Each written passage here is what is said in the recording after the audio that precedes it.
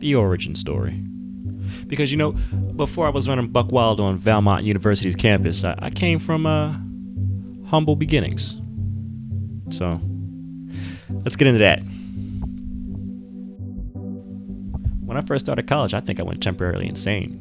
How Peter Parker got exposed to a radioactive spider? Well, shit, my radioactive spider was basically a college campus, and everything started coming at me all at once.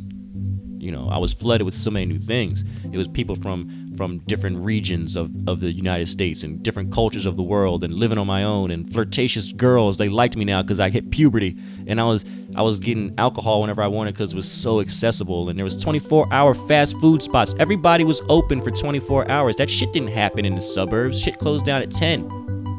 But now it's 3 a.m. on a Tuesday, and my options were waffle, chili cheese dog, or a gigantic Oreo McShake. Amazing. It all came to me so quickly, and my brain shorted out. The beginning of college can be a horrific time for anybody. And it's not horrific, it can be a hectic time because it's utter lunacy for a kid like me who's been accustomed to such a rigid structure his entire life. Until I graduated from high school, I had an extremely regimented and almost like droid-like existence. At 9 p.m., I was in my bedroom with the TV turned off. But the light could be on because reading was encouraged. But the TV had to be off and I had to be in my bed. Imagine that, a 17-year-old man with a little mustache, had to be sitting in his bed, by 9 p.m. every single night. And each night, I had dinner with my parents and my 2 younger brothers. And dinner was the most important part of the day because we caught up with everybody's generally unexcited daily events. But that's what we did, every night. We sat around a table together and forced conversation to keep up with each other's lives. And weekends were that was just for playing basketball and shooting hoops in the backyard and doing chores and yard work. And I also had a job at Mickey D's. I worked at McDonald's when I was a kid. So normally working in a fast food gig sucks.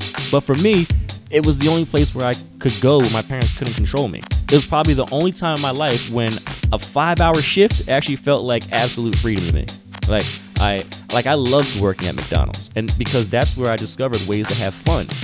Pretty much, McDonald's is actually where I started learning more about myself. McDonald's was the place where my coworkers took me out on a snowy night and taught me how to do donuts in a maroon 88 Volvo in the parking lot. McDonald's was where I learned and where I participated in my first rap battle. By the deep fryer, I'm over there spitting bars, son. And McDonald's is where I found out that frozen cheese slices make perfect ninja stars. Go home, get yourself a slice of cheese, chop it into a star, put it in the freezer, take it out, throw it in somebody's eye. Surprise, surprise, you die. On nights when I was scheduled to close, my basketball teammates from high school, they would pull up in a Ford Explorer and to the back door, and I'd pass out boxes of frozen hash browns and pancakes like I was Nino Brown in New Jack City. Eventually, my boss or supervisor, she found out that I was stealing all the units of hash browns and pancakes, and I was fired on one of my Friday shifts. Basically, I was fired for being a young Jeezy. And that sucked because I couldn't go home and tell my parents that I lost my job. So in a greasy visor and a name tag, I walked across the street and applied for a position at Staples. And a week later, when I was hired, I told my parents I just left McDonald's because I felt like Staples would give my resume more of an appealing set of skills instead of telling them that I was fired for boosting boxes of breakfast food. Anyway, that's where the seeds of mischief were planted. But rewind a moment. Because my parents were big on academics, they didn't want my work schedule to conflict with my school schedule. So I only worked on weekends during the school year, which meant I missed out on a lot of school dances and big kids parties, So me just thinking about all this, you could probably see that I had a pretty tight upbringing. But, back then, I thought that that's how everybody lived. All my friends must have had parents just like my parents, and it was what it was. But, it wasn't like I was afraid of my parents. They just operated in this realm of understanding, They made it very clear to my brothers and I that we didn't have to fear them. We just had to understand that they were running this shit, so bow down. But I never really had any reason or thoughts to stray away from under their thumb because they always used to say while we were growing up was, whenever you want to move out for college, that's when you do what you want. Noted. So, fast forward to my freshman year of college. I didn't really unpack until late October because I was constantly running all over campus. I was like a rabid squirrel. My first parties at college were the wildest and craziest shit of all time. And compared to what I'd seen in high school, that is, because looking back, they weren't really that wild and crazy at all. Like, so I once was at a frat house and I saw a girl lick a guy's earlobe while they were dancing. And it gave me like a full chubby, and I wasn't even the one getting licked. But that was raunchy. So I started absorbing the crucial little nuances around me.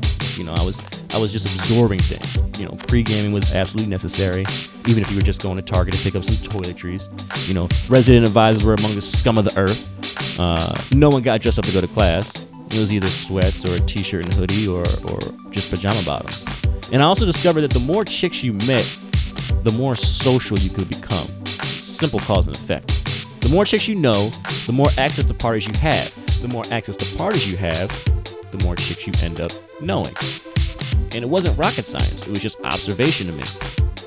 I was the realest example of somebody who truly started college as a blank slate. And my development in that realm was fast and furious. I had no alcohol tolerance, but I had a genuine thirst to get wild. And I also had no knowledge of party ethics or social protocol. But I quickly realized that if you're self-conscious, you're probably not going to have any fun anyway. When you let yourself go, that's when you have the ability to start making memories. And that's all I really wanted. Just wanted to have a good time.